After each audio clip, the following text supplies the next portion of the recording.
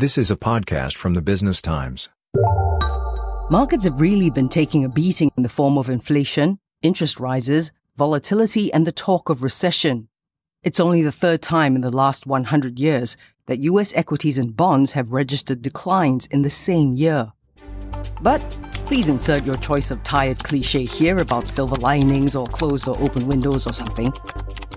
Analysts feel 2022's turmoil may lead to potential opportunities in alternatives over the coming 12 to 24 months and beyond. Welcome to Money Hacks, a podcast series by the Business Times, where we explore useful financial tips to help you on your money managing and wealth growing journey. I'm your host, Howie Lim. We're not just talking about the usual alternative investments today, like private equity or real estate. Apparently, there's been a rising demand in second-hand endowment and life insurance plans in Singapore. Helping us today is Trevor Seah, CEO of Conservation Capital. Purchasing a second-hand endowment policy essentially allows you to buy a pre-owned endowment plan at a discounted price. While it does offer certain benefits, it may not be the right type of purchase for everyone. But demand seems to be rising for second-hand endowment and life insurance plans as investments. I think we're in a high volatility investment environment. Investors are looking for safe havens such as fixed deposit, bonds, treasury bills to park their money. Traded insurance is one of such instruments where investors will find that the returns are generally reasonably predictable and the yield is high at about 4%. Traded endowments is also a kind of safe haven investments where the returns from insurance companies are reasonably accurate. Hence, it's also one of those assets that people may want to invest in.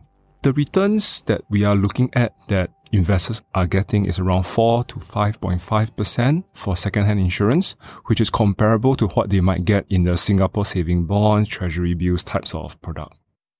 So we're supposed to invest in what we know. What if you know next to nothing about this space? Okay, I think there's two parts here. I think the first part is the sellers. There are some people who sell the policies to us, perhaps halfway through maturity because they got a financial urgency. This could be various reasons.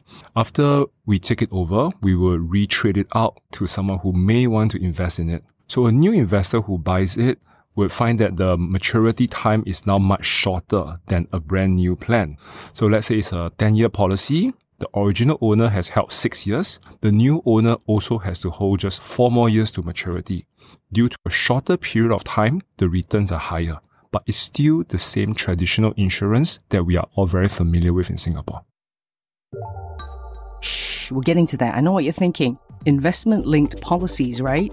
Those are polarizing. Many independent financial advisors don't like the idea and feel you'd end up better off if you were to keep your wealth accumulation goals distinct from insurance plans. But these aren't the same thing. Investment-linked plans and traditional insurance are different. So investment-linked plans invest in unit trusts managed by fund managers. We do not deal with those. The second type of insurance are called traditional participating plans. These are private funds managed by the insurance company fund managers in-house themselves. This is what we deal with. The volatility is very low for that one, and they're reasonably predictable. For the uninitiated, it could be challenging to do due diligence. With limited knowledge, how can one be sure of the veracity of the information out there? I would recommend that an investor may have 3 simple strategies to get started. The first one would be the insurance company. So long as a customer is buying a plan that is issued by a reputable insurance company in Singapore, they should be quite fine because this insurance company have built a reputation of being trustworthy in their projections. When we buy a second-hand one from them, the projection remains and is still the same reputable insurance firm. The second one that new investors or such policies may look at is the time to maturity and the length of time it has been held. So let's assuming that this plan is a 10-year policy. 6 years have passed, so 4 more years to go. So the accuracy of this is much higher versus when the plan was first incepted 6 years ago at ground zero. With time spent in the past and a little bit more to go, the accuracy is higher.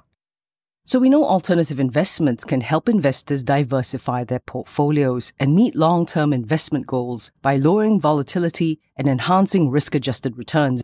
And real estate is arguably one of the more popular alternative investment avenues. How does this compare?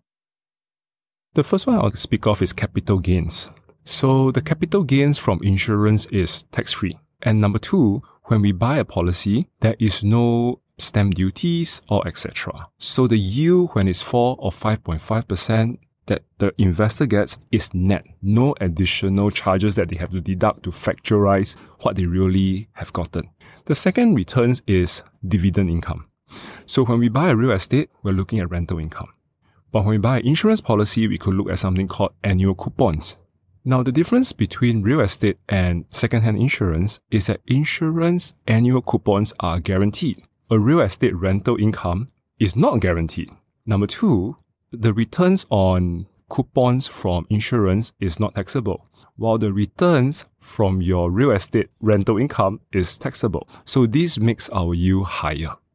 All together now, let's list the disadvantages of some alternative assets. Higher fees, illiquidity, lack of price transparency, etc. If traded endowment policies or TEPs and traded life policies or TLPs suffer from the same things, that's not good, right?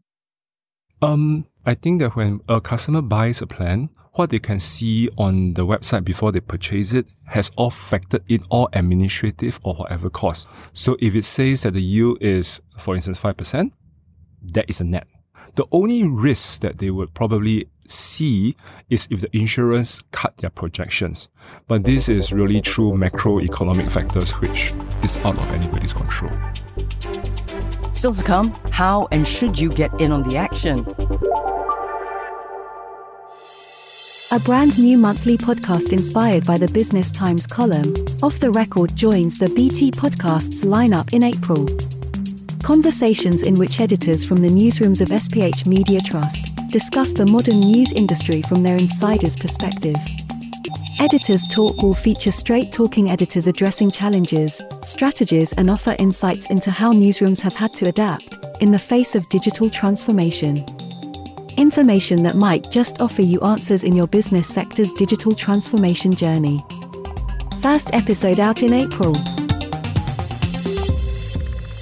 And now, back to Money Hacks from the Business Times. We've discussed how the demand for these second-hand policies has been rising, and they're different from investment-linked policies or ILPs. These second-hand policies are bought from investors, typically for more than the surrender value, and the purchaser then sells them on, usually to an institutional fund that keeps up the payments into the policy so that it can benefit from its payout on maturity. Data from the Monetary Authority of Singapore showed policyholders claimed almost $2.2 billion through the surrender of life products in 2019. That's an increase of about 30% from the nearly $1.7 billion claimed in 2018.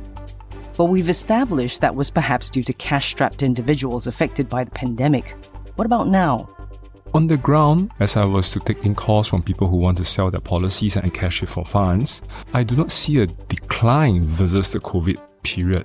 I think the cost of living is still real and people are struggling with high interest rate, mortgage rates and cost of business and living. So we still have a lot of people trying to come forward who need finances support for their insurance plans. I think we need a more comprehensive pros and cons list. I think there are two risks that a customer may have when they invest in such policies. The first one is macro factors. So projections are projections. So the insurance company may cut their projections if the macro factors turn sour down the road. But given the fact that we are at about 4 to 5.5% yield, even if they do cut it, I think the customer should still see a reasonable returns because there's a wide margin of safety. The second disadvantage of plans is that there's no insurable coverage for these policies. So customers who buy this may still need to keep their original insurance plans which give them medical and health coverage. Second-hand insurance is purely for savings and investments. The final risk is for those who are buying perpetual annuities that give them a passive income for the next 30 or 50 years. The risk is that if the original life assured does pass away, it may prematurely cut off the income stream, so they may have to reinvest in a new one. Not to worry though, these policies also have payouts tied to the original policyholder's life. That means the buyer of such a second-hand policy can get a payout from the insurer when the insured person named in the policy dies. And the good news? Returns are higher than a brand new policy, accuracy is much higher, and it's faster to maturity. But it's all sounding a little like the wild, wild west at this point. Plus, there's no limit to the number of times an endowment or life policy can change ownership. And the second-hand insurance market is not regulated by the Monetary Authority of Singapore. I think there's a misconception about this one. It is true, MAS does not regulate the buying and selling of the policies. What it basically says that people who buy the plans does not need a license to buy the plans. And someone who sells the plan does not need a license to sell the plan. So in a simple situation, a family member can buy the plan and resell it to another family member without a license. However, all processes must be done legally at the insurance company.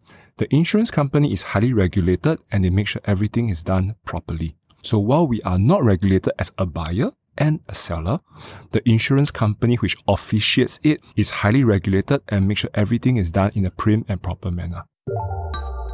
So what are some of the market trends in second-hand policy investments? What do they mean for investors?